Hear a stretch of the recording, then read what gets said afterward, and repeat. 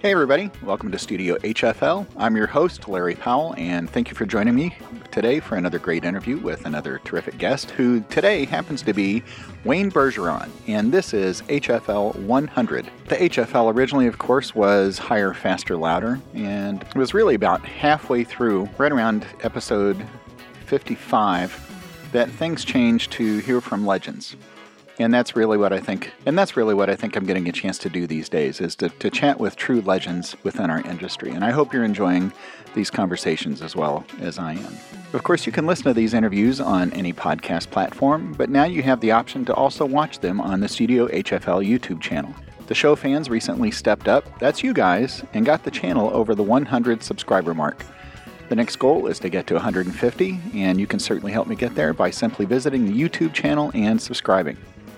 While you're at it, I'd also encourage you to visit Apple Podcast and leave a star rating and a review.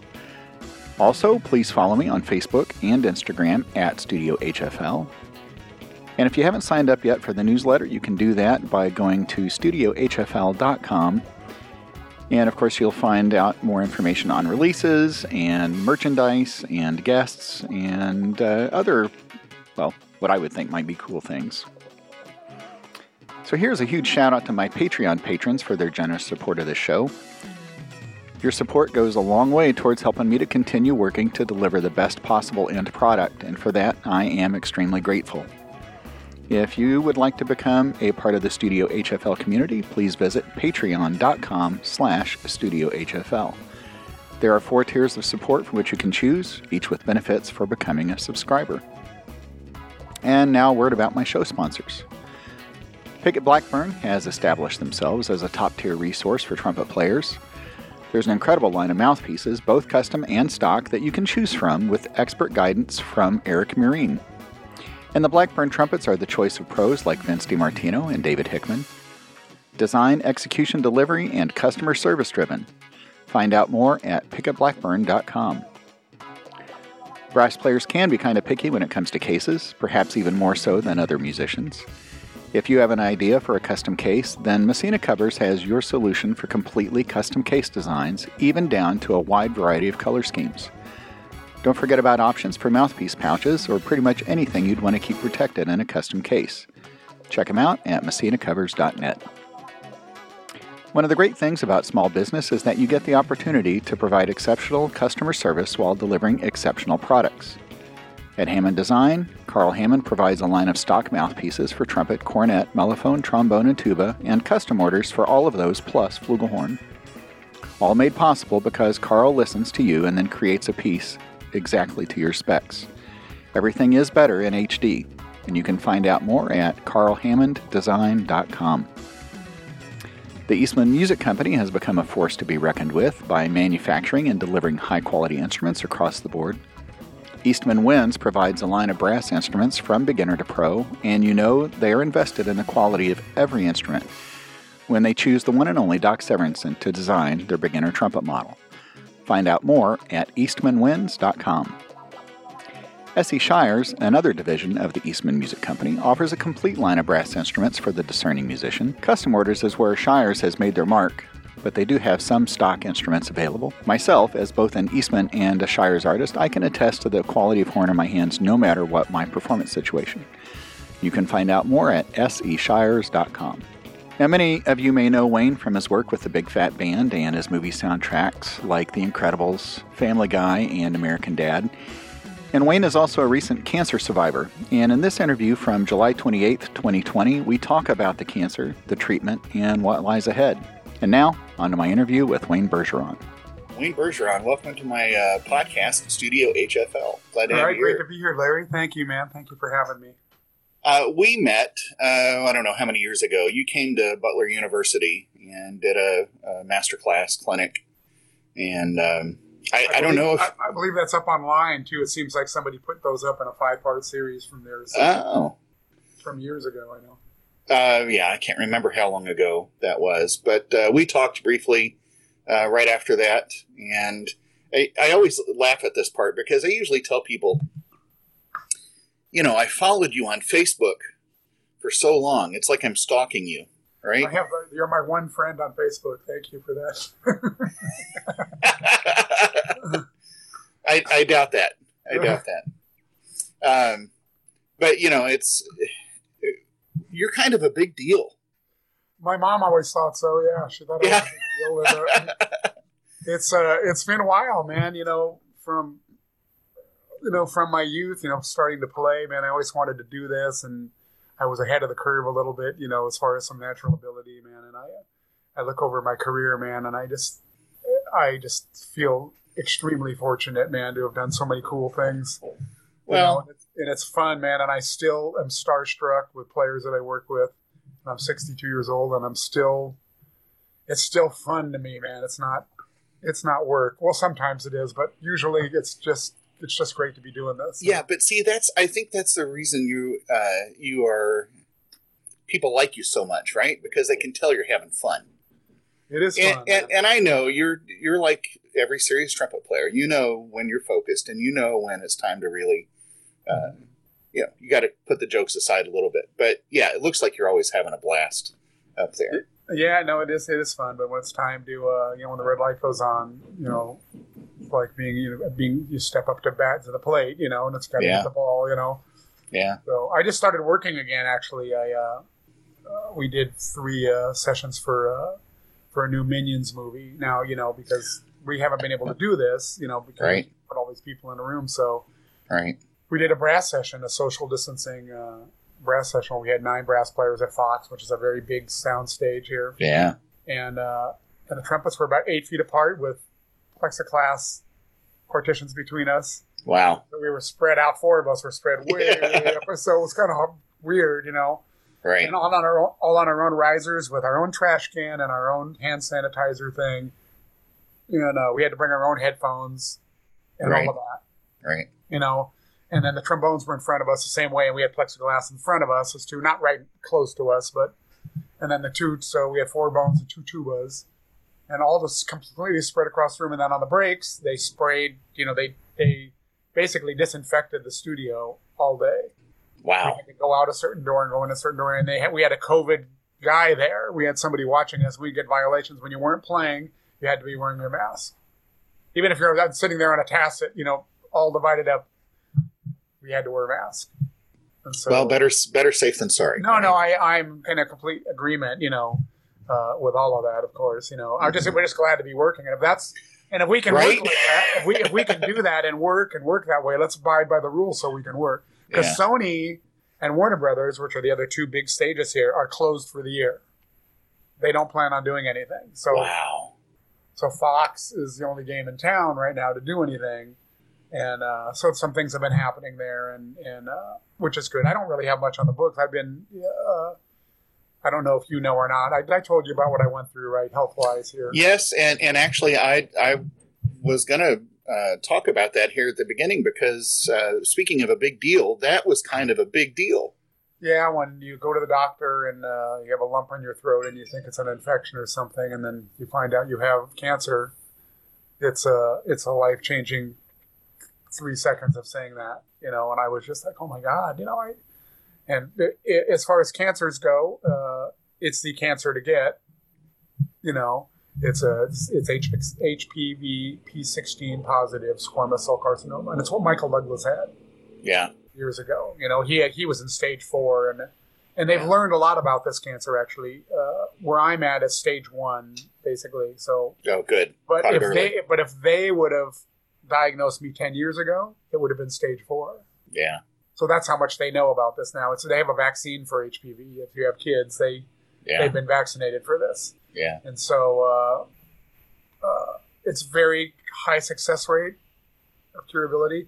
The mouthpiece maker, Terry Warburton, he had this. Well, I talked to Terry yesterday, as a matter of fact. So you guys probably talked about this a little bit. And in fact, he said, Wayne called me and asked me, hey, what should I expect, I guess, from chemo or radiation treatments. Yeah, exactly.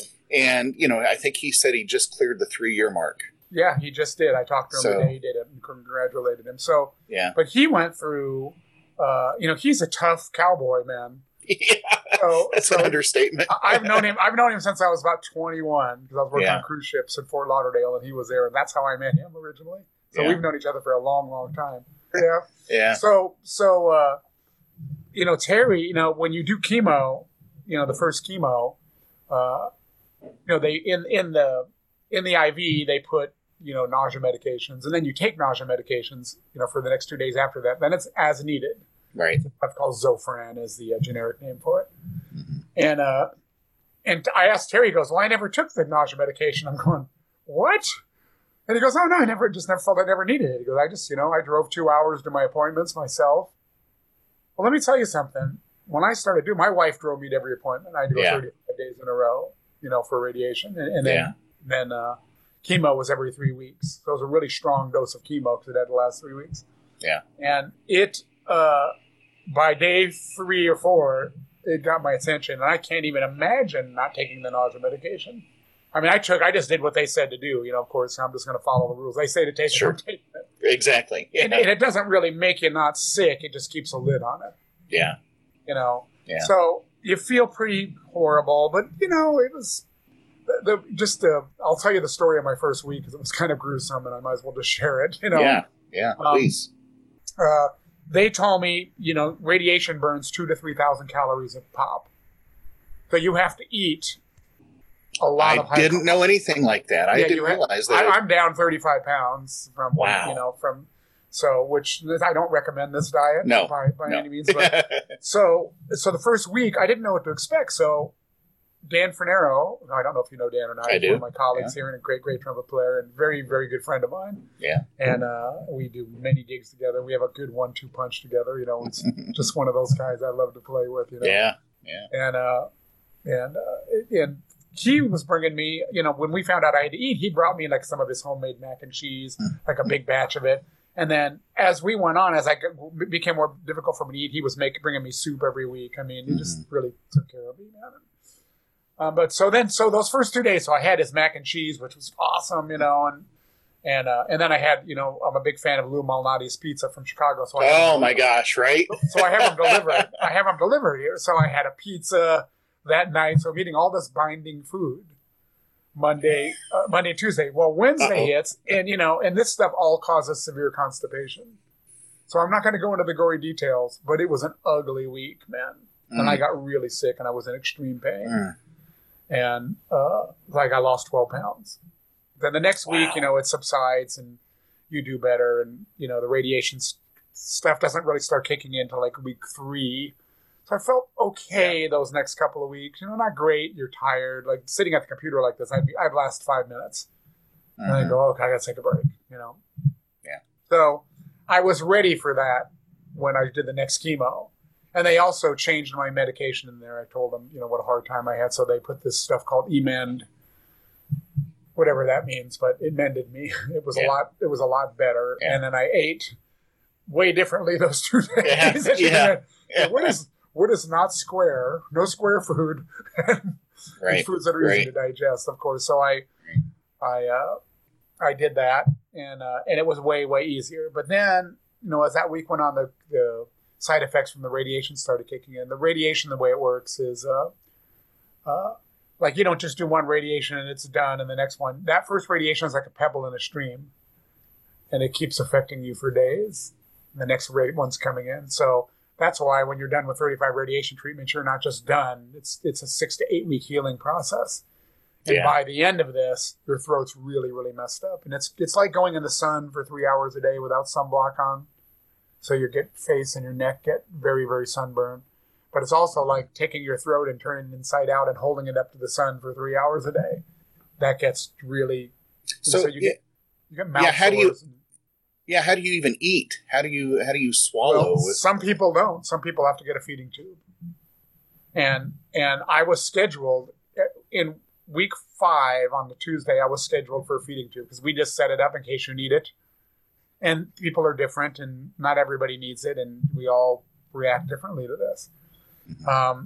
So on Thursday, the Thursday before that, I asked my radiation oncologist, and they like to say everybody's different.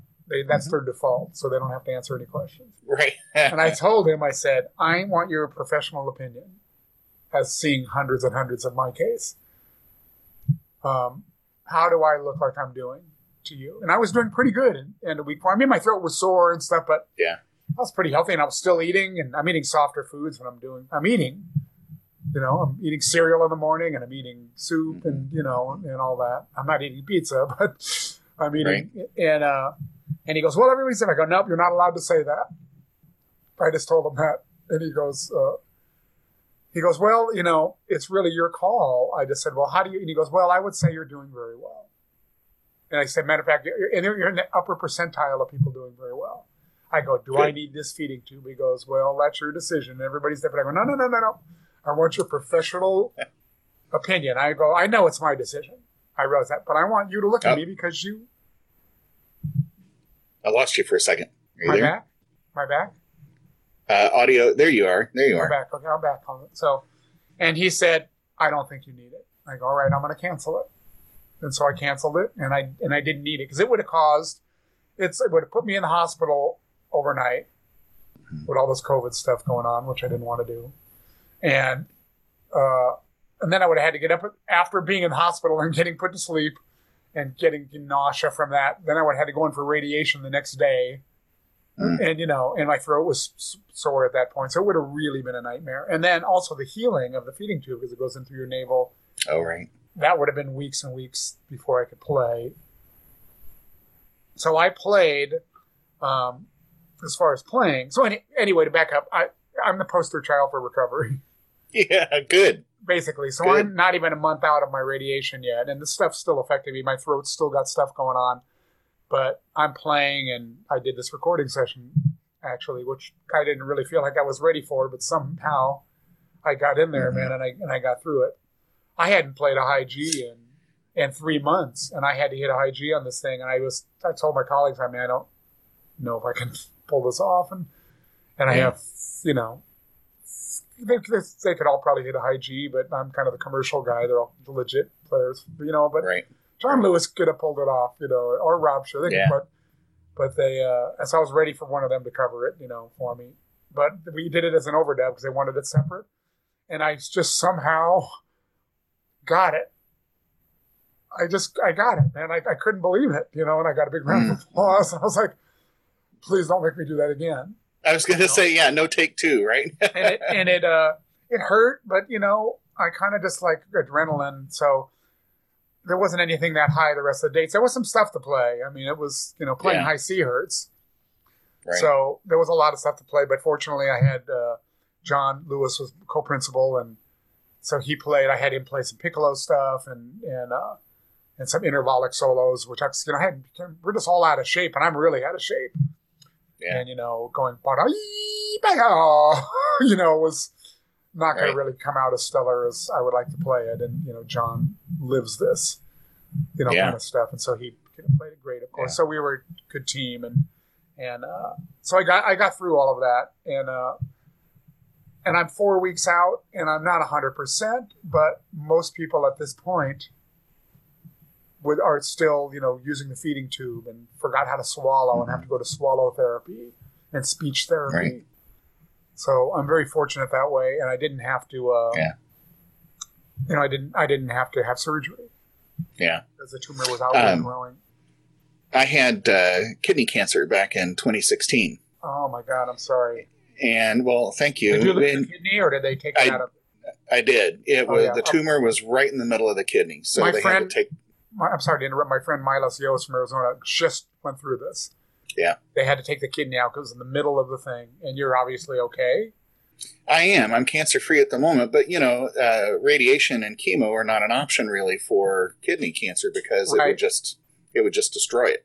Right. So, but yeah, they went in through the navel and they used the Da Vinci thing. So, as non-invasive as you can get. But, I remember being off the horn for, I think it was 17 days. And I was just itching to get back to it. But, when you play with compression, you're trying to play with that big sound. It was like, okay, I can play, but I'm not going up. I'm not going to do any of that stuff for a while. I had my appendix taken out in 2004. And it's when we were doing The Incredibles. Oh, my gosh. Incredibles. Yeah. And I remember and I had laparoscopic, but I had 3 incisions. I had 3 stab wounds.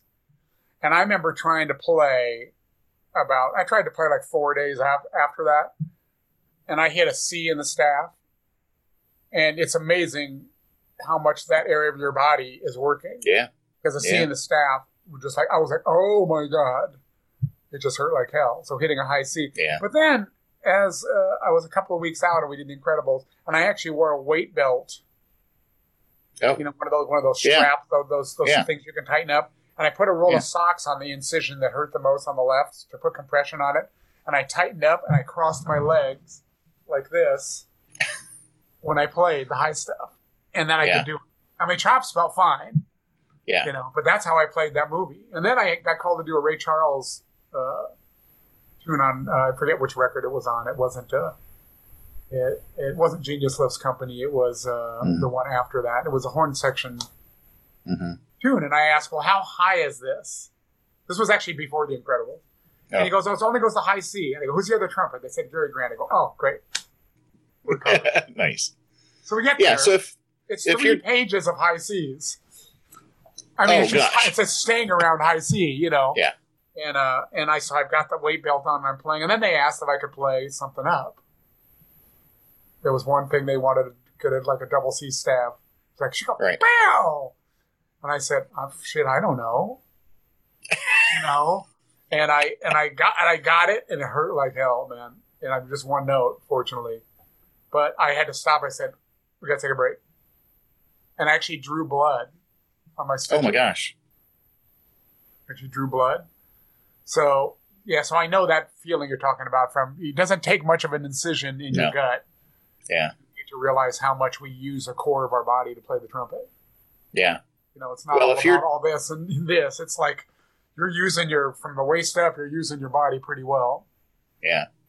Yeah, if your doctor had known that, they probably would have given me a good... Well, they told me I could play. They go, it's how much pain can you take? They say you're not going to hurt anything. That's what they told me. But I did draw blood. I told them that. And they go, oh, maybe you are going to hurt something. Oh, my gosh. It was okay, though. It was all fine. You know? Yeah. Well, how did you said you had a lump on your throat. But how long was it there before you decided to have it checked out? Well, probably longer than I should have waited because I remember it was just a small thing, and what the fuck is that? You know, I didn't know if it was some kind of like weird calcium buildup or something, you know.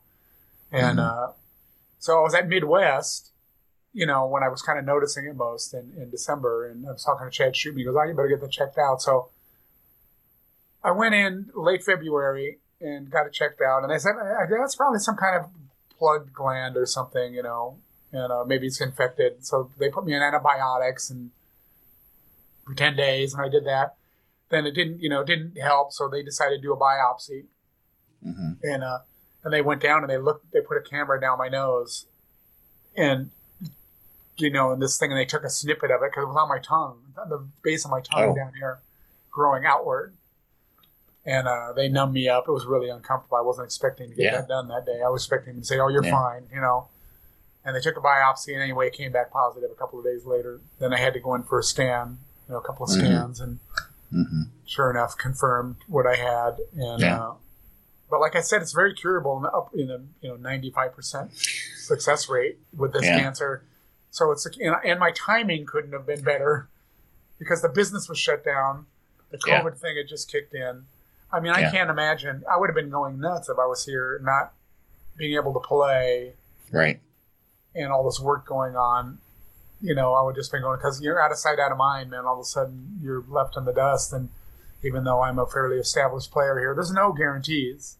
Right. In this business for anybody. Right. You know, there are a lot of great players here that do this.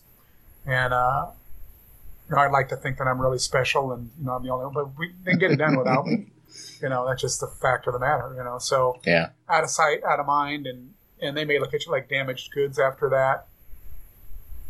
So it's kind of scary. So it worked out, man. The timing couldn't be better. I mean, I was working a little bit at the beginning of this at home. We were doing remote sessions. I play on Family Guy and American Dad. And so Walter Murphy, the composer of those shows, he does big orchestra mock-ups anyway for Seth and the producers to hear. Seth MacFarlane and to hear and the producers. Right. And then we go in and we record with a 45-piece orchestra at Fox every few weeks, And So he has the mock-ups already, and they sound, fairly convincing. But Seth Seth's a purist. He won't, he wants the orchestra, which is awesome, because it keeps us all working. And and it's been a long, ongoing thing for me. I came in on midway through, and I've been doing it for 9 years. Has it been going that long? Oh yeah, it's been going longer than that. Yeah. Oh my gosh. So that's one of those, and not to change too much, but I think that's one of the reasons that I like those shows so much. Is not for the moral purity of those shows, but the music is great. Yes, it is. Yeah, Walter Murphy writes all this great stuff even the little short things. Every once in a while, we get to do a song or something, and it's really, really awesome. But we, because of this, they got to get these shows done. So I'm the first trumpet player, and Alan Kaplan's first trombone player. Dan Higgins is one of the woodwind players. And Bernie Dressel's the drummer, and Dominic is the bass player on that plays the electric. So we're doing them from home. So he sends me the tracks with everything on them. I'm the last thing to go on there, and he sends me the charts. I print them out. I load all the cues in and make separate Pro Tools sessions here. I'm glad I do this, right? Because I've been doing this for a while. So I was ahead of the curve with the home studio thing, where a lot of people were scrambling to try to get Logic or something and learn. And I've been doing this for a few years now. So I got it down. I've got really nice gear, and I've got a nice little setup here. So I got to get in there, and I do all 3 trumpet parts, and he pays me for my studio, and I actually make a lot more money than I make for getting up and driving all the way to Fox and going through security, and not that I want to sit here and be greedy. I've actually offered, to, hey, maybe one of the other guys that are set up to do this, do the next one, right? But he said, no, it's working great with you. I'm just gonna Well, you can pace yourself too on that, right? I mean, it's not like if you're in the studio, and I did this actually recently here in the Indianapolis studio, where I was playing first the whole morning session, and then the afternoon session, the last 2 hours, they just wanted one trumpet player to stay, but I had to record all 3 parts. Right. So it's not like you get to lay out on the second pass, if they're doing a second for the strings.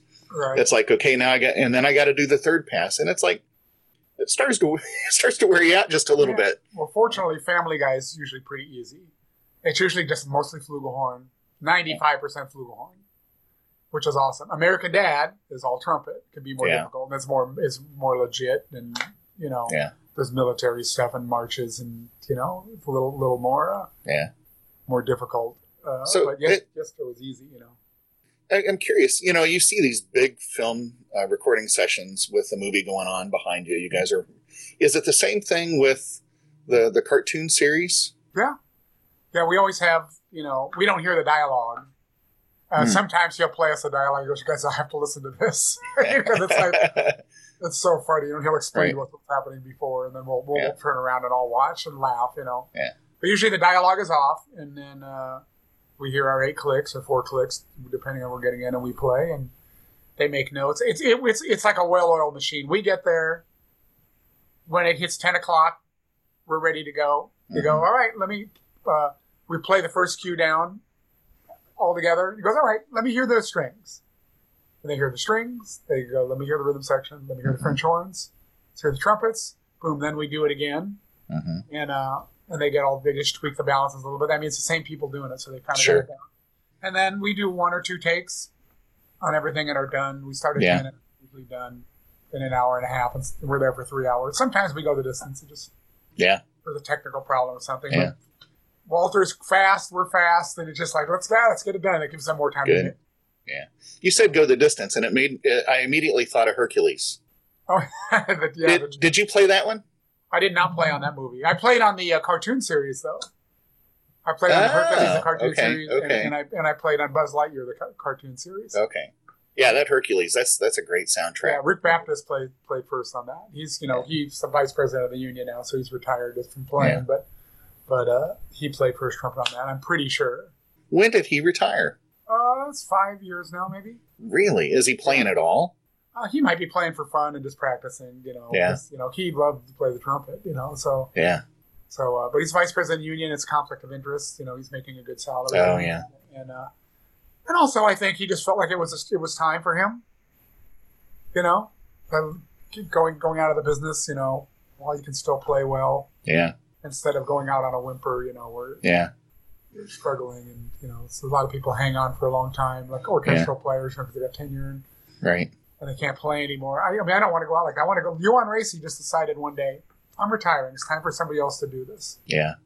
And and we only remember him as the greatest trumpet player ever. Well, and not just that, but anytime his name has come up, it's not just, you know, about his trumpet playing, but it's about what a genuinely nice guy he was. Coolest, most spiritual. If there's angels on this earth, he was one of them. Wow. He is that, and you won't hear anybody say anything different. Yeah. This guy did not want to hear your excuses either. I took a couple lessons. We got to be very good friends at the end of his life. I emceed his memorial. Oh. And my band played. Wow. And he wanted that. He wanted my band to play, and then we had all these different guest stars. I had Chuck Finley and Bob Finley and oh my gosh. And Carl Saunders play, all featured. You know, we had a trumpet ensemble play, and Malcolm McNabb did the second movement of the Tchaikovsky Violin Concerto, the slow movement. And they showed all these great videos, man, and it was just... That's a celebration, right? Yeah, so we got to be good friends, but Johan Racy didn't want to hear your excuses. This guy had polio his whole life, and he roofed his own house and poured his own driveway. He figured a way to get onto the roof so he could roof his house. So he didn't want to hear your excuses why you didn't practice or why you couldn't do this. There's a funny story that a friend of mine who works at Disneyland out here, and matter of fact, he took my spot at Disneyland like 35 years ago, you know, whenever it was, or 30 years ago. He's still there. Tim Rubottom. He used to study with Yuan, and he showed up late 2 weeks in a row. And Yuan is the nicest guy. Like, yo, how you doing now? So he showed up late for the second week, and Yuan greeted him at the door. Oh, come on, let's go, Tim. You ready to go? He goes, yeah. He goes, oh, I'm sorry. I'm late. Oh, it's okay. They sit down, and he goes, have you played yet today? And he goes, no. He goes, okay, good. Let's go to Clark number 2 here, and let's start with G on top of the staff here. Pianissimo, Simone, I want you to give me 2 times through in 1 breath, slowly. You ready? Put the metronome on, go.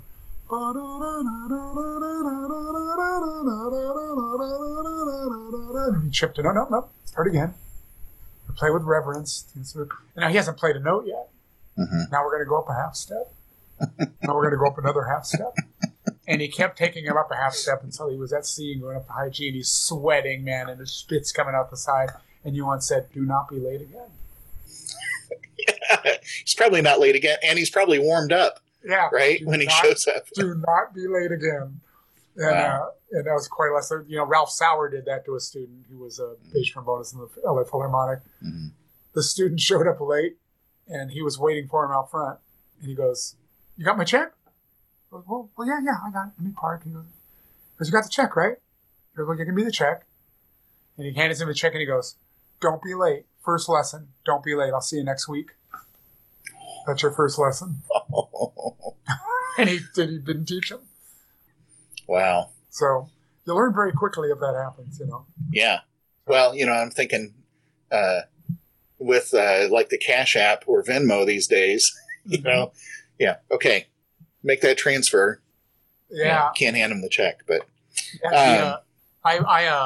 I mean, I can never be that mean to anybody, you know. I mean, I've been hard on a few students that aren't taking care of business, you know. But usually my line to them is usually, I'm just nice. I'm trying to be encouraging.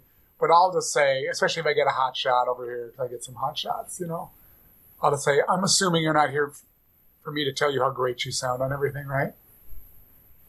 Just does that happen? Yeah. Well, I just tell them that. You're not here for me to tell you how great you sound. Okay, I'm here to help you. They go, oh, yeah, of course. And then we'll start playing. I usually, I teach some fundamentals if I feel like they're having problems. But usually I just teach music. I play music with them, work on style, especially if it's somebody that can play. Right. So I'll put a couple of big band charts in front of them, and I'll play. I'll let them play lead, and I'll play second. Then I'll play first, and they'll play second.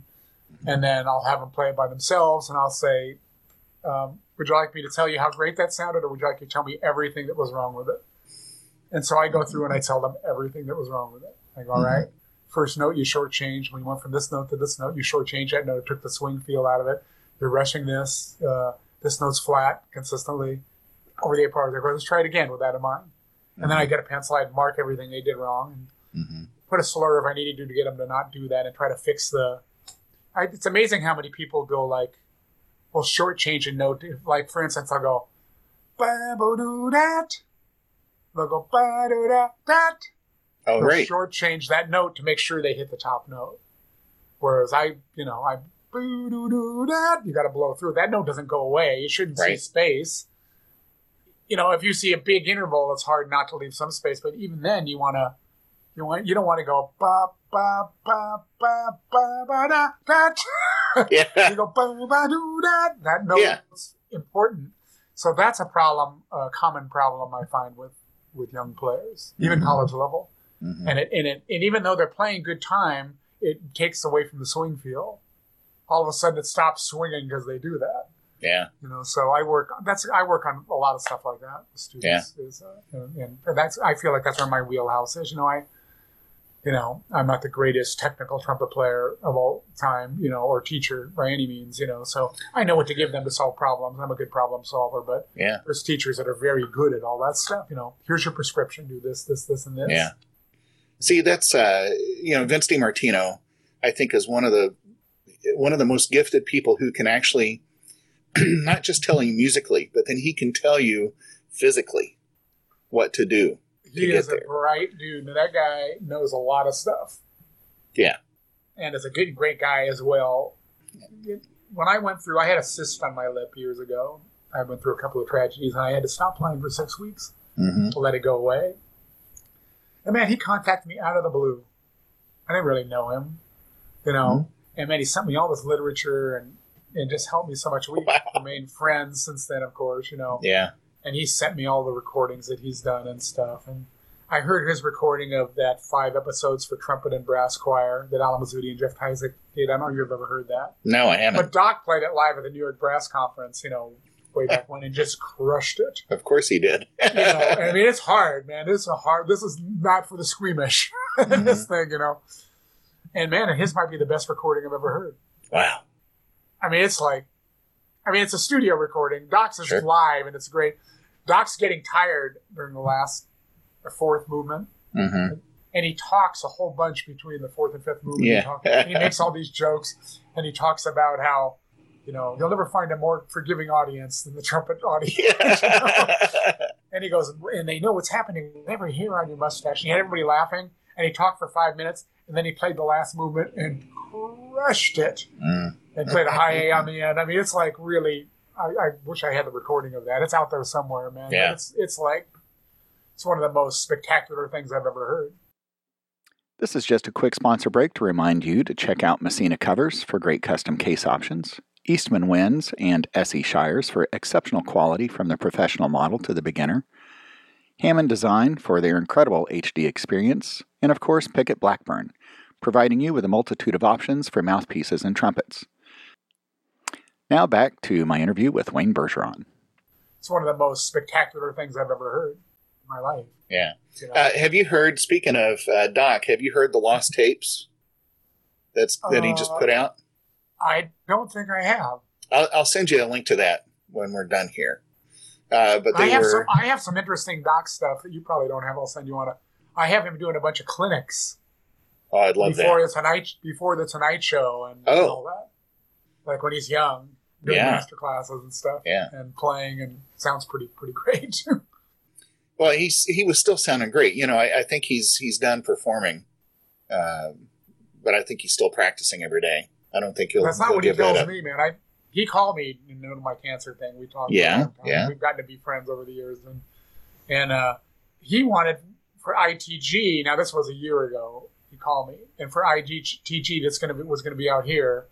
He goes, Wayne. He goes, I want to do a big trumpet thing, big trumpet ensemble. And he goes, the guys to get, and I want you to put it together. And I want it to be the end all. I want to have something written as the end all piece. And he goes, if I can play, I'm going to play on it. And if I can't, I'm going to conduct it. And if I'm not here, he goes, you got to play my part. And he was like he was looking, he's 92 years old at the time. Right. He's going, if I'm alive, I want to do this. Yeah. That's just what he is. That's the guy he is, man. Yeah. He loves to play the trumpet. We played on his when he was almost 90 years old, we did a concert in LA, and I put the band together for him. I've got to do that twice now. Wow. And man, he was just great, man. Especially the second half. He struggled the first half just a tiny bit. And I was walking off the stage with him, and I go, God, good energy. And he goes, wow, I'll trade some energy for some better notes, I'll tell you that. And then he went into the stairwell, and he practiced the whole break and was hitting high F sharps and Gs. And then he came out and crushed the second half. Yeah. It's almost like he's got to be beat up to really be sounding good. Yeah. Know? And anyway, he's like just a complete inspiration and possibly... This is just a quick sponsor break to remind you to check out Messina Covers for great custom case options, Eastman Winds and S.E. Shires for exceptional quality from the professional model to the beginner model, Hammond Design for their incredible HD experience, and of course Pickett Blackburn, providing you with a multitude of options for mouthpieces and trumpets. Now back to today's guest. Just a complete inspiration and possibly... it's hard to say this, but possibly the greatest sound from the bottom of the top of the horn I've ever heard. I agree with you, but there's a recording on YouTube, and I don't know if, I can't remember if it's MacArthur Park or Malaguena, but he comes out, and of course he starts way up high, just sizzles, and plays all the way down to low F sharp, and it's I know the thing you're talking about. Holy cow, right? I mean, that's not fair. That little lick that he plays at the beginning of MacArthur Park, it is again. He goes, boo-doo-wee. Yeah. I know that lick. I play that lick. Yeah. Matter of fact, I play it in I have a tune that I do a cadenza on. This You Go to My Head chart, and if I'm feeling good, I have a standard cadenza that I kind of play on it. That's right. Always accessible to me. No matter how I'm feeling. Yeah. But if I'm feeling good, I'll do bally-doo-da-wee, boo-doo-wee, and then I go, and then I play my last note, Yeah. I've only done it a few times where I've really felt like, cause I'm usually doing that tune 4 tunes in and I'm pretty beat up. Yeah. But if I'm feeling my oats, it's that lick, it's that little, it's the little diminished, Yeah, you've inspired a lot of trumpet players, but there's one that I think is just going gangbusters. Louis Dowdeswell. He's my trumpet son. What a talent! And the thing is, he doesn't even look like he's working, right? All these videos he puts together, and I kind of wonder. I know he's not faking it, and he's probably he's faking just it that efficient in the video. In the videos, he is, but he is that efficient. Yeah, he's probably playing along, so it looks like he's playing. Yeah. But he did a concert in Dallas with that Rebel jazz band, that does those things. Mm-hmm. And he plays that whole record from top to bottom live. Oh my gosh. And you got to watch it, man. He's out front conducting the band, and he can play every note, man. The guy is no joke. Yeah. And we're very good friends, man. He truly is my trumpet son, man, because when he was 15, I heard him online, man, and we started talking. I said, "Man, dude," and he said, "You're the first lead trumpet player I ever heard, man." He goes, "Big Fat Band's the first big band." So he had my mouthpiece and my horn and all of that, And I played a concert in London, and him and his parents came and his sister, they came to the gig, and we met and we hung out, and then he came out here. I said, well, he wanted to come to LA, so he came out and stayed with my wife and I for two weeks. Oh, fun! When he was 18, I think, at that point, maybe. And then he came out again, not last year, the New Year's before. Him and his fiance, he's married now. Mm-hmm. So we're good friends. And he has showed me so much. I could record, but he showed me so much about the recording process. I go, Louis, because he's got a studio now. Mm-hmm. He rents a space. He's got drums and piano in there, and he's full blown producer now. And right. And he's so I said, just tell me what to buy and tell me what you're doing, and I'll do the same thing. So I just kind of mimic what he does here for the most part, anyway. Not exactly, but right. I've learned a lot from him. He was out here not too long ago. They did him and Callum, the guy that writes all his charts. Callum Al, that does all the music, was a great writer. Mm-hmm. They came out here. They did some singers projects. Great charts. Oh yeah, he produced a singers record with strings and there's big band stuff. And so they're out here mastering in LA. So we got to hang out a little bit. And this record is just magnificent. this string Rick with the vocal, man. It's the string writing is off the charts, and the big band stuff. Louis has a double high D in there, man. It's just like, it's just like, look out, man. So I'm, I like to take a little, I'd love to take credit for all his accolades, but it makes me feel good that somewhere along the way I was an inspiration for him.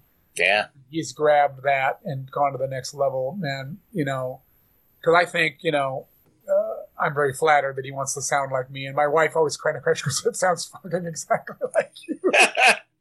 Even when we practiced here together, she goes, I couldn't tell who was who. Oh, wow. Like we're playing routine back and forth, and stuff. And she goes, you sound nice, because I didn't know who was who. You sound the same. Now, I do think he's finding his own voice. Mm-hmm. Because I hear him, he's gone to this other thing, man, where he's got a great sound, man. It's got core, and it's when I'm striving to be like Doc, I want to kind of sound like that. That's a good place. That's a good bar. Yes. Try to get all those overtones in your sound, so you don't sound like a thin lead player. You got body, and I always think that like what Michael Sachs sounds like. Yeah. He sounds like a lead trumpet player to me. He just got all the color in the sound. He's a classical trumpet player, but that's the sound to have, no matter what kind of music you're playing. I did my second interview with him last week. Yeah. And I actually asked him, I said, when you have pop stuff, do you bring in somebody like Joey or Wayne, Joey Tartell? And he goes, yeah, occasionally, but I kind of like to play some of that stuff myself. It's like, which is great because, a lot of times the principal trumpet player, they kind of want to protect. They don't want to work real hard like that. Right. The chops up. But he plays like, I'm telling you, man, I've always just thought when they say dark or bright or brilliant's a better word. Yeah. That doesn't apply to any style of music because there is very dark sounding orchestral for trumpet. There's very bright sounding. And I don't mean that in a bad way. I mean, they're able to change their sound. Right. And it always has the full spectrum of sound in it.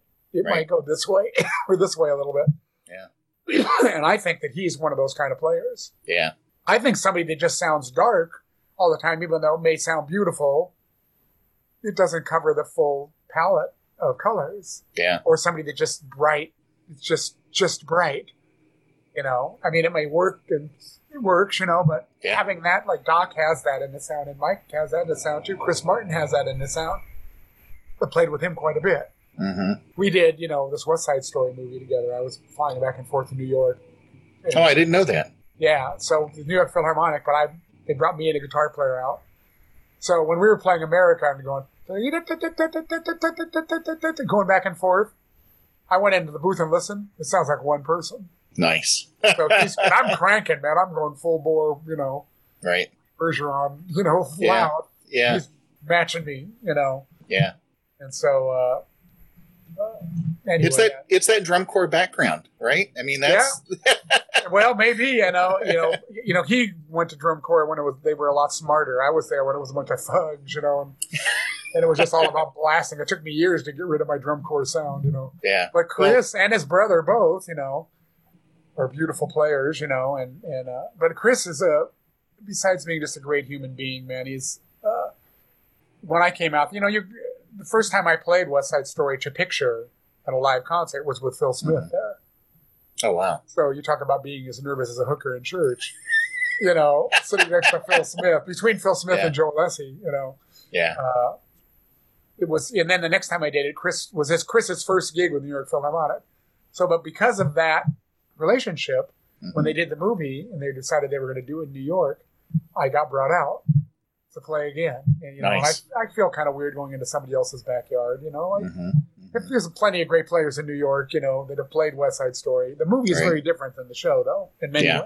Yeah. A lot of it's the same, but there's a lot of different stuff. Really much more difficult. Mm-hmm.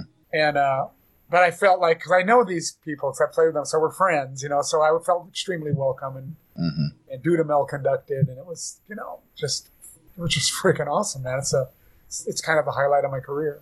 I mentioned in another podcast. It's really a special moment for me because I got to come in there and get treated like, I came over with the with the team, so I'm not just a hired musician by the contractor. Right. I'm coming over there and I'm flying over first class and I'm staying wherever I want to stay. And it's nice to get, as musicians, we get treated very nice sometimes. Most of the time we're just, yeah.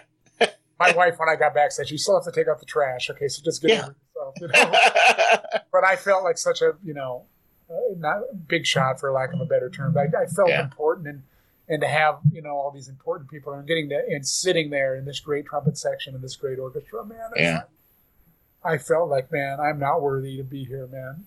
I'm so lucky. I mean, I just felt like I said, I'm still starstruck by things, man, and the people I get to play with every day here, man. I just can't believe I get to do this. Well, I can identify a tiny bit, because doing these interviews, right, is the chance to sit down. And I know most of the people. I mean, I've at least met them somewhere along the way. But I've gotten nervous. In fact, there was an interview I did a couple of weeks ago, Carol Reinhardt. Uh-huh. And, legendary. Yeah. Right? And an amazing trumpet player. But I think I got more nervous about interviewing her than I did Sergei. Wow. And it was just, there's something starstruck is exactly what it was, Sergei, man, is another one, man. It's like, holy, just like him and Hockenberger, Oh, did you see what Hoken came out with? I think Shirley at 14 today. Yeah, because I was talking to John Lewis about that 2 days ago. Because I got to tell you a quick story. Because that's on my. Check it out. There it is. It's sitting on my. Oh yeah, right there. So when I was in radiation, I started practicing it again when I went through this. I go, well, I got to practice. Let me open the Shirley book, and I hadn't played that in years and years and years. And I used to be able to play it, not incredibly, but I could get through the page. Sure. With the exception of with the exception of that. Right. So I started practicing it. So when I was on the radiation table, and get my wife here my mask. I was going to show you my mask. I'll put it away. Oh, here it is. So this is a radiation mask. Oh yeah. And that's what I wore. I'd be on the table. This would go over my head. Right. And they bolt you down to the table, and then it's Hannibal Lecter, man. It's some weird thing. So while I was on the table, you kind of got to get into the zone, man, because it's a scary, uncomfortable. You got this mouthpiece and a tongue depressor, so your mouth's open, and you got this thing on, and your head's pinned down, and it's not fun. There's nothing fun. I know it sounds really fun. Oh yeah. There's nothing fun about this. Yeah. And then they're roasting you. You don't feel anything, but this thing is going around you, and you think about what's going on. So to zone out, I would practice. I would finger, your head. So I'd be going, and I'd be singing. Yeah. I would just go through the whole thing in my mind, and finger it. And as I got more comfortable doing it, I would forget about where I was. And I would either do that, or they would they always put on jazz when I was in there because they knew I was a jazz trumpet player. So or either that, I would go, oh, that's an E minor. It would be some smooth jazz. So I'd jam to it. I'd just start going, in my mind. I would just keep playing it. Yeah. And it would make me forget about where. So while I was doing that, if you're ever in trouble on the table in there, all you have to do is go, or raise your hand, or go, and they'll stop. They'll come out. They'll stop the thing and make sure you're not choking, which I never really had to do. But I guess I was kind of loud one time, and I was going. And they go, "You okay?" I go, "Oh, okay." And they go, "Give us a thumbs up if you're okay." And I go, and then I did it again. They go, "You okay?" And so they left me alone. And then when they came in, they go, "What was the noise you're making?" I go, "Oh, I was practicing." So they could hear me thumping.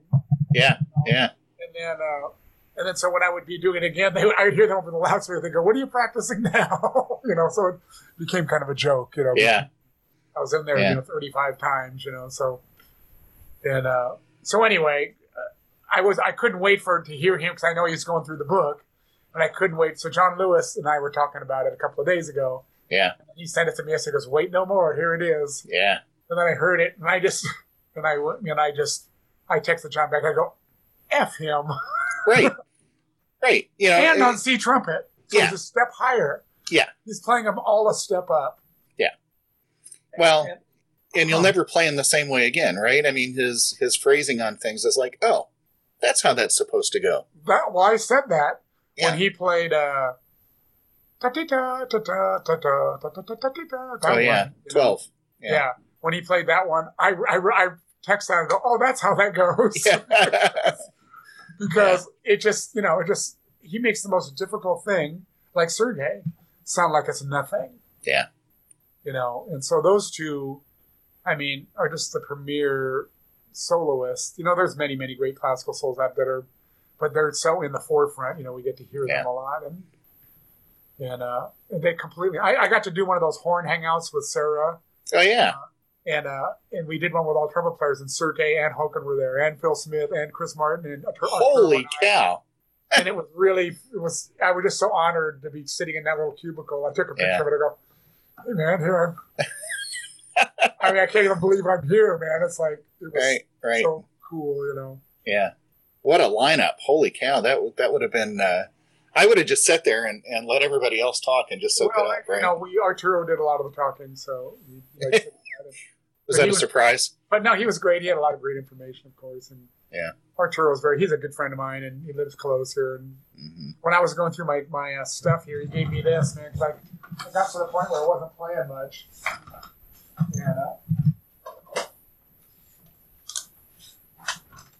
Oh, the Sando valves. Or he brought me, I had the plastic one before, but I'd given it to a student. I told him I gave it to a student to use. So he brought me the newer one, which is really fun, man. So because I didn't play for a couple of weeks after I got so sick, I just sat around and go do Clarks and the hard keys, and just kind of said, I'm gonna work on my fingers, man. And this is like a perfect little tool for that. They're a little bit stiff, so it's good for that third valve. I go over the last part of that, like just a bunch of times, I didn't buzz so much in it, but because it hurt me. But man, he just brought it by, and he brought a real nice note with it. So he checks in on me, and anyway, it was really cool to be up there. Like I said, I pinched myself, man. What am I doing here? Just a lowly, LA, player here, But I do feel fortunate, man, to have a little bit of notoriety, and my mom, I wish she was alive still, because she was a very proud band mom, obviously. Yeah. But it's very cool, man. I love what I do, man, and I'm so grateful to do what I do. Yeah. Wayne, I feel like we barely touched on stuff. I mean, you've got so much more. Would you be open? I want to, respect your time here. Oh, would you be open to doing another one, maybe in a month or so? Oh, of course, man. And then we can talk about, drum corps and all the other stuff, Yeah, we can go into a whole nother, talk about the trumpet a little bit more maybe, and then some warm-up things that I've discovered. And I learned all this post-cancer thing. I've been through like 3 major tragedies with my chops. One was a dental issue when I was working at Disneyland that really screwed me up, and I had to come back from that. And it took me a long time. I was really messed up, man. Yeah. And then this cyst thing that came out in 2009, I was just going through a lot of emotional stuff. I was in the middle of a divorce and some stuff, and I lost a bunch of weight, and I got this cyst, and I had to take 6 weeks off of that, and I had to come back from that. And each of those things, I came back a better trumpet player, I feel. So this is my 3rd kind of big tragedy, This is the biggest tragedy, for me. This is the most difficult time of my life. Well, and let's hope it's the last one. Being in the middle of a pandemic, and just all the negative crap that happens on Facebook and all the BS, and it just makes you dark, and then getting this cancer, But like I said earlier, the timing was actually kind of good. Yeah. Because work's just kind of starting, and I'm back. I wouldn't say I'm 100%, but I'm back and playing, and I'm doing some things that were really helping me. Now that I can play again, helping me out of that book right there. I don't know if you can see that book, The Boom Method. Oh, no, I don't know that one.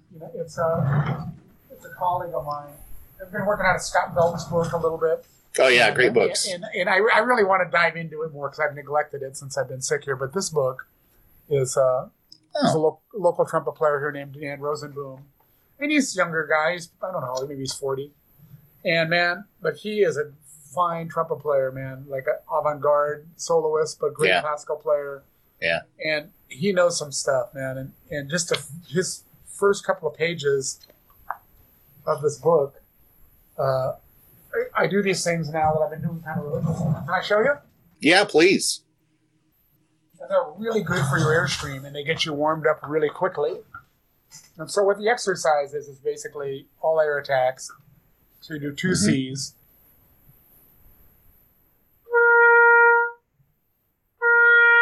And then you start the thing and you go. You can see my fingers.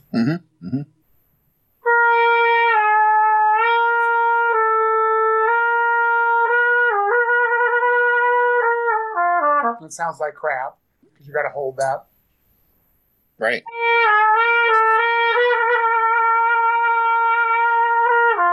You blow against the resistance of the wrong finger. Yeah. Yeah. And then you do the next, Yeah.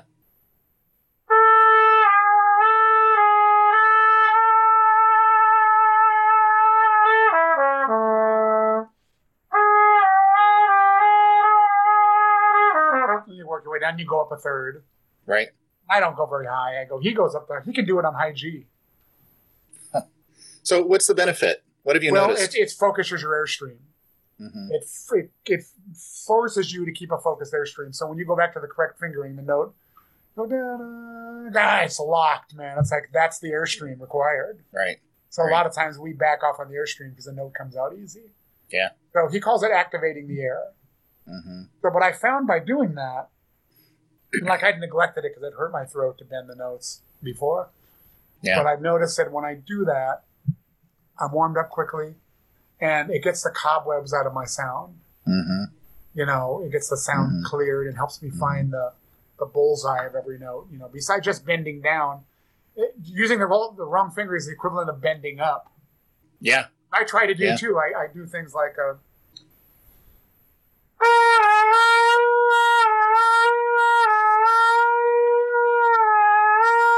and find the middle of the note. Find the true color. Yeah. I've been doing that for a long time, but this thing takes it to another level, kind of.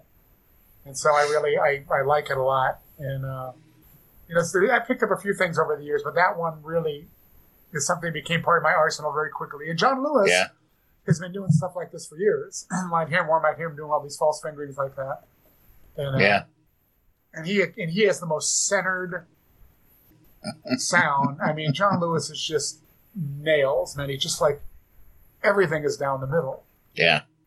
Every note, the way he goes from note to note. And I mean, I think that's the goal. And as jazz players, we're not really taught like that. We're taught to play the trumpet well and stuff, but we don't think about the meticulous side of the horn because we can get away with other stuff. But, it's okay for us to go.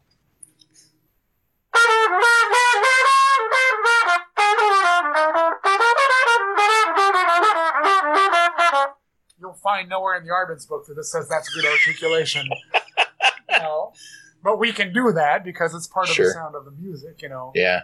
So we neglect, commercial players, jazz players, we neglect that part of the horn. Not all, but some do, I definitely did, Yeah. But now later in life, man, I'm like trying to be this pristine, more classical type player because that's what's required of my work. So I've been working on it for years. Am I a great classical player? No. But I've learned how to make the right sound, and I've listened to these players play, and I've learned a lot, from sitting there. Because sometimes I'm playing first, man. I get called to play first, and it's them, it's other people that maybe should be playing first on this particular score, but we can all kind of do the job, And if something comes up that I really feel like I need to let somebody else play, of course. I did that on this movie, because mainly because of my physical strength, but not just because of that, because there were certain things that go, man, John's just going to play this better than me. Yeah. Let him play it. Yeah. Why not let him play? Or Rob, or any of them, actually. Tom Hooten was playing fourth. And, we got players there that can kind of do this. Yeah. So let them do it, Yeah. And, so, you mentioned, though, the key. You said you got there because you finally knew what it was supposed to sound like. But that's really the key to everything is we can all make pretty decent sounds, but unless we have that oral knowledge, right? You need to be able to imitate. Yeah. I mean, it should be easy to me. one of my pet peeves, and this goes for jazz players and classical players, is when you hear a classical brass section play something like you know how the Mary Tyler Moore theme goes? You're too young. I can hear it. No, I watched that show growing up. So it goes ba ba da da da da da. Oh, the Dick Van Dyke theme. Oh yeah. Right? Mm-hmm. All right. I played that with a local orchestra here of very good players. Oh, no. Now, everybody's heard that and knows how that goes. So that's just how it goes, right? So you don't just look at that like, oh, I'm a classical player, I'm going to play this classically. But that happens a lot. Yep. Now, French horn players have an excuse. Violinists have an excuse. Because their instrument is not necessarily found in jazz as much, nor do they grow up doing that in general, right? So they're used to looking for the beat, and they're used to analyzing everything on the page exactly the way it's written, because that's what you're supposed to do. Yeah. But if you know how something goes, you wouldn't play that pom pom pom pom pom pom pom pom pom pom pom, and that's how they played it. Yeah. And Warren Looning was playing first trumpet, in the orchestra at the time, and I thought he was he was just fit to be tied. And I said, they just heard us play it first too. So we played it and they answered, and I said, you guys know how this goes, right? That was my comment. And they go, yeah, well, ours is not slurred. It's not marked slurred. And I'm going, but you know how it goes. Yeah. And not to just pick on those players, because they're not all like that. Obviously, there's many great players that you have to just go to where the music is best you can with your skill set. And if you know how it sounds, you should be able to imitate it to some degree of, maybe it's not exactly right, but to some degree of, excellence. And, it's the same thing in hearing Bob Malone was just calling me, actually. But hearing, a jazz player, just the way, maybe we play dotted 8/16, we go ba-da, ba-da, ba-da, ba-da, instead of da-di-da. We don't make enough importance of the middle note. Right. And note's the most important note. Right. G, dun, dun, dun, dun, or whatever the piece is, If you're going, bim, ba, dun, dun, dun, they're doing Mahler 5. Dun, dun, dun, that note's important. Yeah, absolutely. When I hear people doing it, I'll hear unnamed players, I don't want to mention their names, playing that. And they're playing that middle note wrong. Yeah. I said, no, you're not listening. Yeah. To exactly how that's supposed to go. So even though you might be playing it very well. Yeah, the style's not right. And, along that line, because of the nature of American orchestras, I once I got my C trumpet, I was playing C on everything. Mm-hmm. And then a few years back, I'm thinking, yeah, but we're doing so much pop stuff now in concerts. It's like, I'm using my B flat. It's the right sound. Right. And I used to think that, but now that when I hear John Lewis play pops music, we did Earth, Wind and Fire concert, at the bowl with the bowl orchestra, with Earth, Wind and Fire, and we had some of their licks and the thing. And John, we took a picture with the section, and he's playing C, and somebody commented, "Oh man, I'm playing C trumpet," and I defended him, and of course John said it's going to be okay, because he played it great. I mean, I wouldn't want to hear him. I mean, he could play it on B flat just fine, but his sound, his signature sound is on the C trumpet. And I don't mean just classically. I mean, if he plays something commercial, he sounds really great. Or something Latin, he sounds great on the C trumpet, and it's got this sparkle and, and so that is true in some cases. When I play the C trumpet, no, my sound's going to be better on B flat, definitely. Yeah. I used to try to play. I just stopped doing it. I love the sound of it, though, especially on film calls.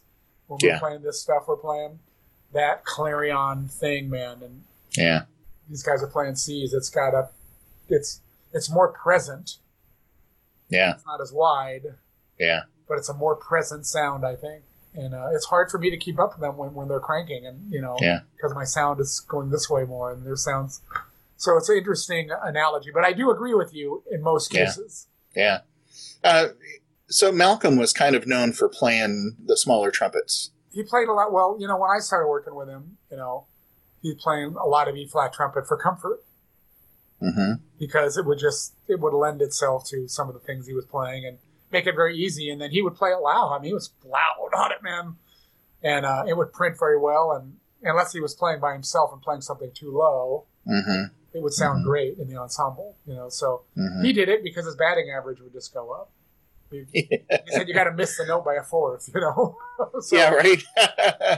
so he played a lot of E flat trumpet, but then he would play C and on other things and piccolo. Yeah. John likes to play C trumpet. That's his where he feels his voice is.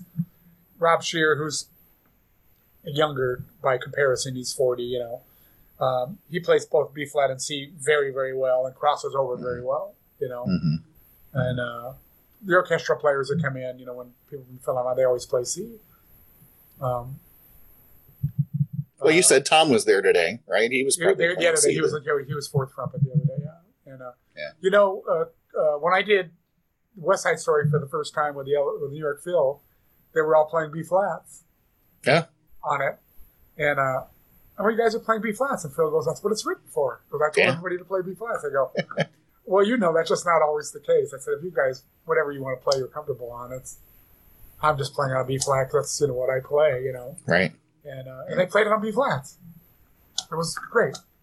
With the LA Phil, they played C's. I think, Jim Welty played some of it. I did it with him the first time. Mm-hmm. And Tom Hootenboe, they played it. They different cues on different right on C or B flat. Right. And then when we were in the studio, it was that as well. Chris would even say, "That plays on C." Yeah, man. Whatever, man. We're blending just fine here. So.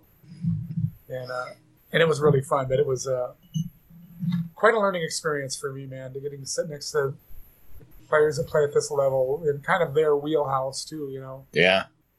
And I'm just there basically for the mambo solo and cool, but I had to play all the other stuff too. I played first trumpet on most of it. I had Chris play a couple. I go, "Why don't you play this?" And there were just some things that are really delicate, and he just owns it. Oh yeah. So I could sit there and be nervous. Doing it in front of them, or I could just have him do it. Right. I could take a break too, because some of the things were just three trumpets, and I could take a little break. And, Yeah, with you said Dudamel was conducting. Yeah, David Newman conducted some of that. Dudamel conducted all of the main dates. Well, I would love to have the opportunity to play mambo under him, because you've seen those South American orchestras, right? Where they're just up and dancing, and everybody's having such a great time. When I did the trumpet players are taking it up, When I did the mambo solo, there's a story behind this. When I did it the first time, they wanted me to stand up because we had an audience at the recording session, and the Obamas were there, and I got to meet Brock and his wife. Man, it was like the most awesome thing ever. But I got to stand up and play this thing, and I got a big round of applause. And Dudamel came over and kissed me. Came and gave me a hug and a kiss on the cheek, man. Yeah, nice. It was just like, wow, man. And, Right. And he was very nice. One of the dates I sat next to him flying back on the plane and got to talk with him. And just a cool guy. And what a funny, that guy is so funny. And his analogies. Really? Oh, yeah. How he gets the orchestra to play. His analogies and stuff, man. He'll say something. This is what this is, and he'll do some corny analogy. Seems corny, but then the next time around, the string players sound better. Sound even better, Yeah. So it was really interesting watching him work. So I asked Chris, I said, "Man, you've seen every great conductor, man." I go, "How does this guy rate?" He goes, "Oh, yeah, he's one of the very, very best Wow. I've seen." Yeah. And we did stuff without click, some with click, but some without click. Mm-hmm. And his tempo, like if we did a pickup somewhere, he would hear the tempo before, and he'd go, "Okay, here's 8 counts."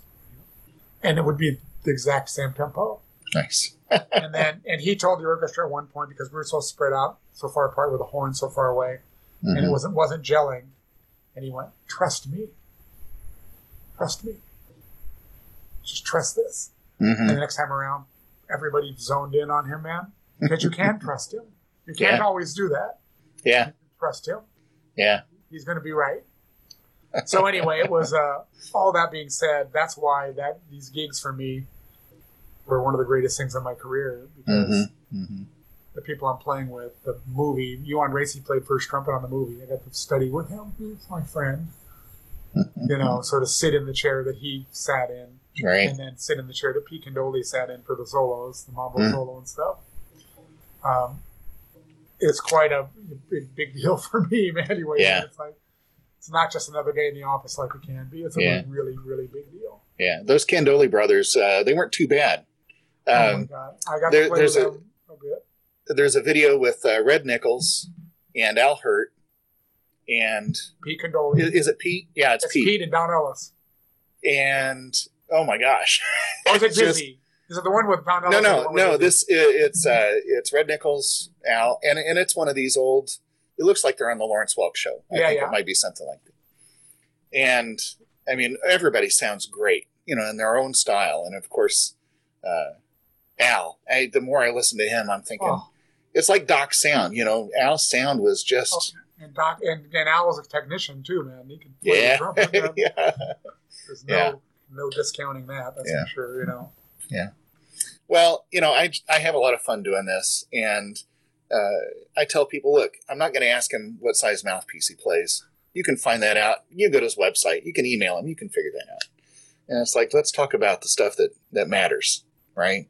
And I appreciate you sharing. Not everybody's open about cancer and things that are that. It can make you very vulnerable to talk about that sort of thing. Yeah, just to go on for a second more. I'm scared. If I said I wasn't scared, man, I remained positive. Yeah.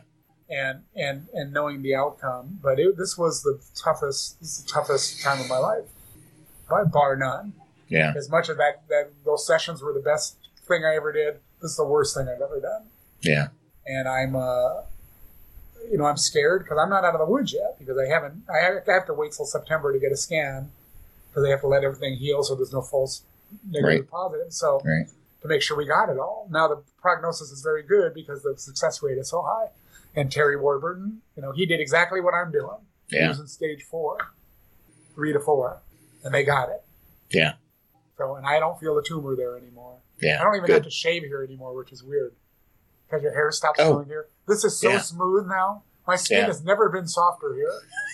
It's so weird, man. So I don't have to shave. So that's one perk. Yeah, well. So I just have to shave here now, Yeah. I have a tuba player friend who became a dosimetrist.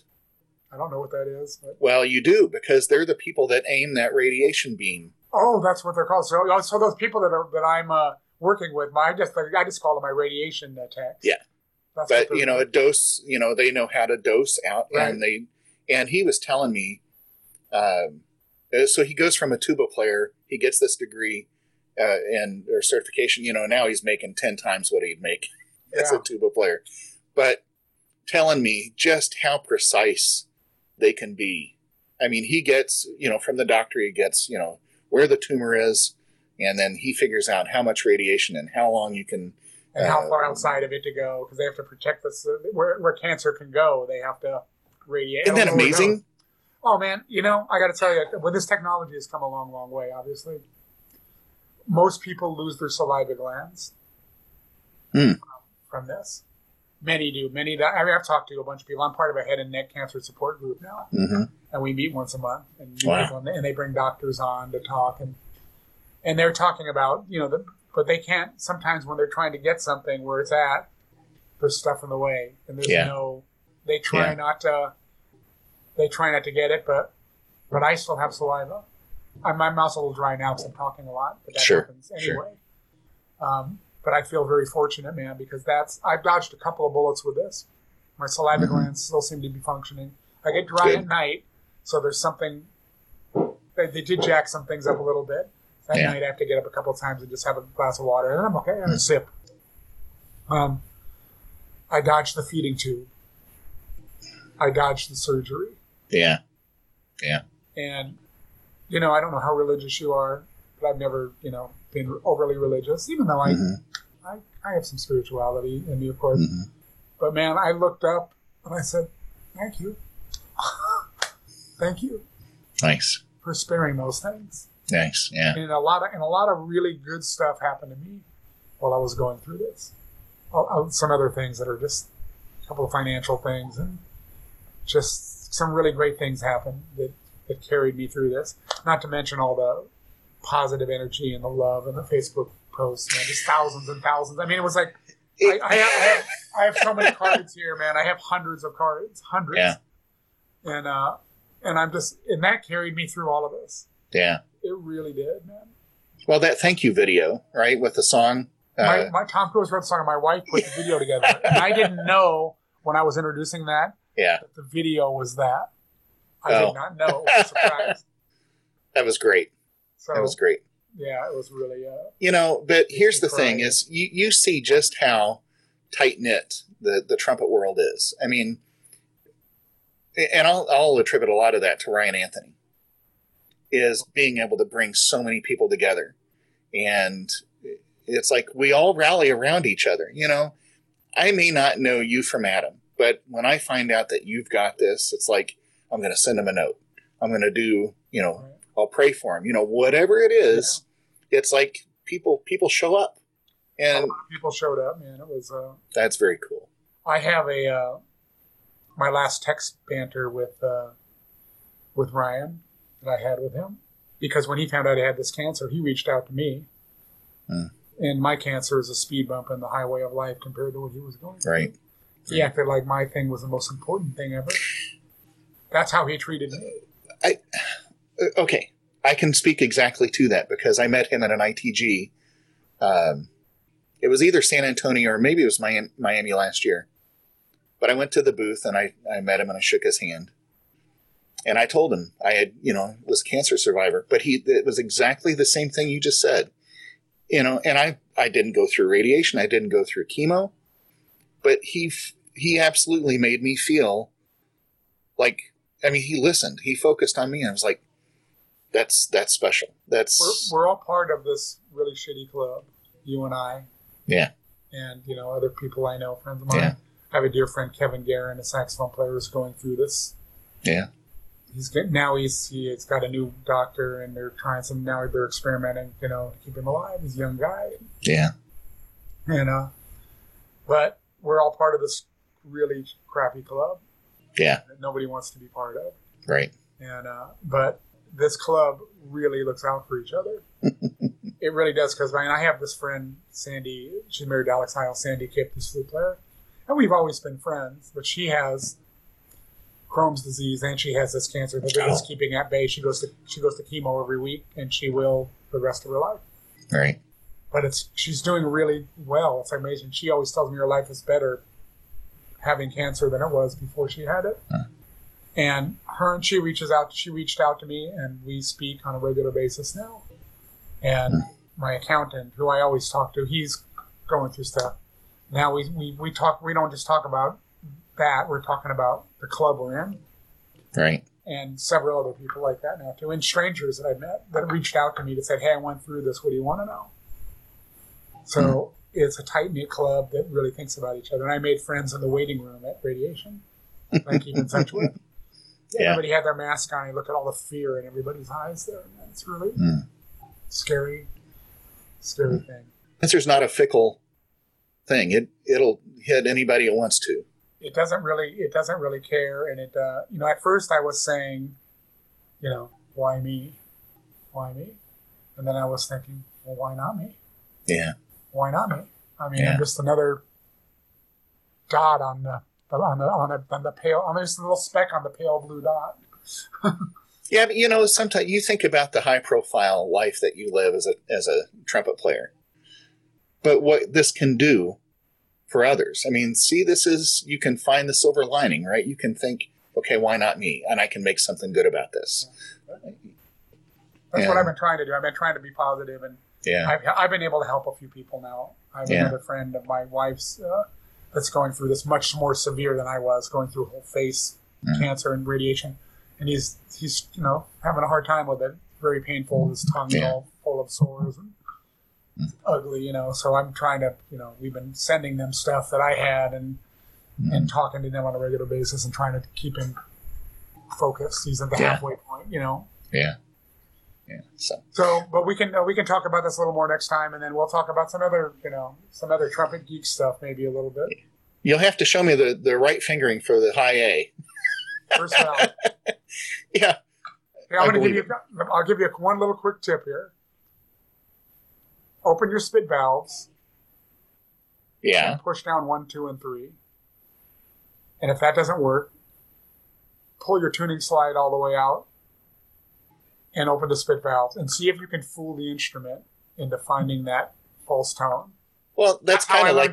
That's how I learned how to play high A when I was in high school. That's like that octave key on the rotary trumpets, right? That vent that they put on there, right? So it's something to be maybe turn your tuning crook upside down so the spit valve's on the top and open it from there and change the nodal points and see if you can land the note.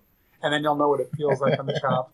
And I know this sounds like trickery and people are going to be going, he's a witch. Don't listen to him. Burn him at the stake. Right. I'm telling you, I've had success showing some students this. Wow. Trying to get them over the break. Yeah. And my friend Kai Palmer, he couldn't play a G sharp, which I used to not be able to play either. Now I can play one. And I told him, try opening the spit valve. And then he called me. He goes, man, dude, I impaled with high G sharp. I go, what finger? And he goes, 2, 3, and 4. That's great. So That's now great. you can do it without doing that. You kind of learn where right. spot is. I mean, G sharp is still not my favorite note. It's like, it's your falsetto. So just like singers have trouble singing certain notes, they get into that break. And my belief is that all has to do with the acoustical cavity, how high the roof of your mouth is, how far apart your teeth are. I think all of that is a factor in that. Sure. And I'm not positive, but that's all I can think that it is. Yeah. People used to think, oh, you're an upstreamer, or that's all just. The air thing has nothing to do with it, man. It's how the vibration's going into the horn, and why is that note not landing? Why is that not on the scale? The piano has that note. Yeah. So we have to figure out the right length of string. Yeah. For that note, and maybe the roof of the mouth needs to be lower, or who knows? I mean, but we figure out ways around it. Yeah. You want to get Bobby Shue in on this and go back and forth on that one? Well, I'm not positive about that one because Bobby and I have talked about it a little bit. Well, I only say that because when I was talking to him, he was talking about all, Airstream and all that sort of thing. But well, I mean, Airstream. I mean, I didn't mean to say Airstream's not important, but I'm saying acoustics do have something to do with it. Oh, no. Yeah. Bobby and I talked this day. We talked the day before yesterday. Matter of fact, we spin. He sends me all his articles before they're out and to read them. And I mean, I've got a whole folder here of great Bobby Shue information, and I think he's the smartest trumpet player on the planet. What a nice guy. Yeah, he's helped me so much. I mean, and said some really kind things about me. He put me up on some little blurb recently, and he mentioned my name with a lot of other flattering names to be mentioned with, throughout our history here. So I was just kind of blown away that he thinks that of me, and I took some couple lessons with him, and whenever I have a problem, he's my go-to. When I had my cyst, it's the first person I called. What do I do? Yeah. So I had an aloe plant in my room, and I did all that, and then he had me because I couldn't buzz my lips. And he goes, well, how am I going to practice? How am I going to keep my corners in shape? I'm going. He said, well, no, you got to put your fingers up there like you have a mouthpiece there. He goes, it's different with the mouthpiece there. So so. Right.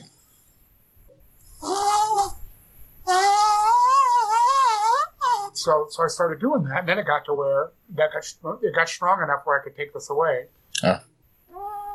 Which I couldn't do that. I don't have a lot of range or anything, but at least I would hold my corners in place. I could blow some air through. Yeah. So I just, I've gotten little just tidbits from him, about a lot of things, and I just take them and run with them. Carl Saunders has given me little tidbits too about jazz playing. That he'll when we work, he plays third trumpet on Family Guy usually, and he'll always just play some little lick at me. He'll go, go slow and mouse. I go, oh, okay.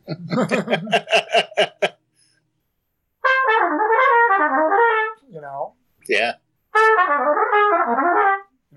Just minor sevens, starting on the seventh, going up and down. He goes, go up and down the horn, switch keys. Go. He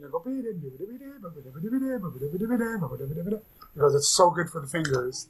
And he goes, and think about it. when you see a minor 7 chord, man, you go, it leads you into its launching pad into the next lick. He goes, listen to then he gave me 10 examples of sax players doing that. Yeah. And so I started doing it. I go, I'm in, right? So my wife can always tell when she hears me work on something. She goes, you worked with Carl today, didn't you? I go, yep, I sure did. That's great. I'm great. I get to sit next to great players. I'm grabbing the information. Yeah. Yeah. Thanks for having me, man. I want to thank you. Before you thank me. Well, thank you. Because it was great. Wayne, stay healthy. You too, man. Take care, brother. All right. Take care. See ya. Bye-bye.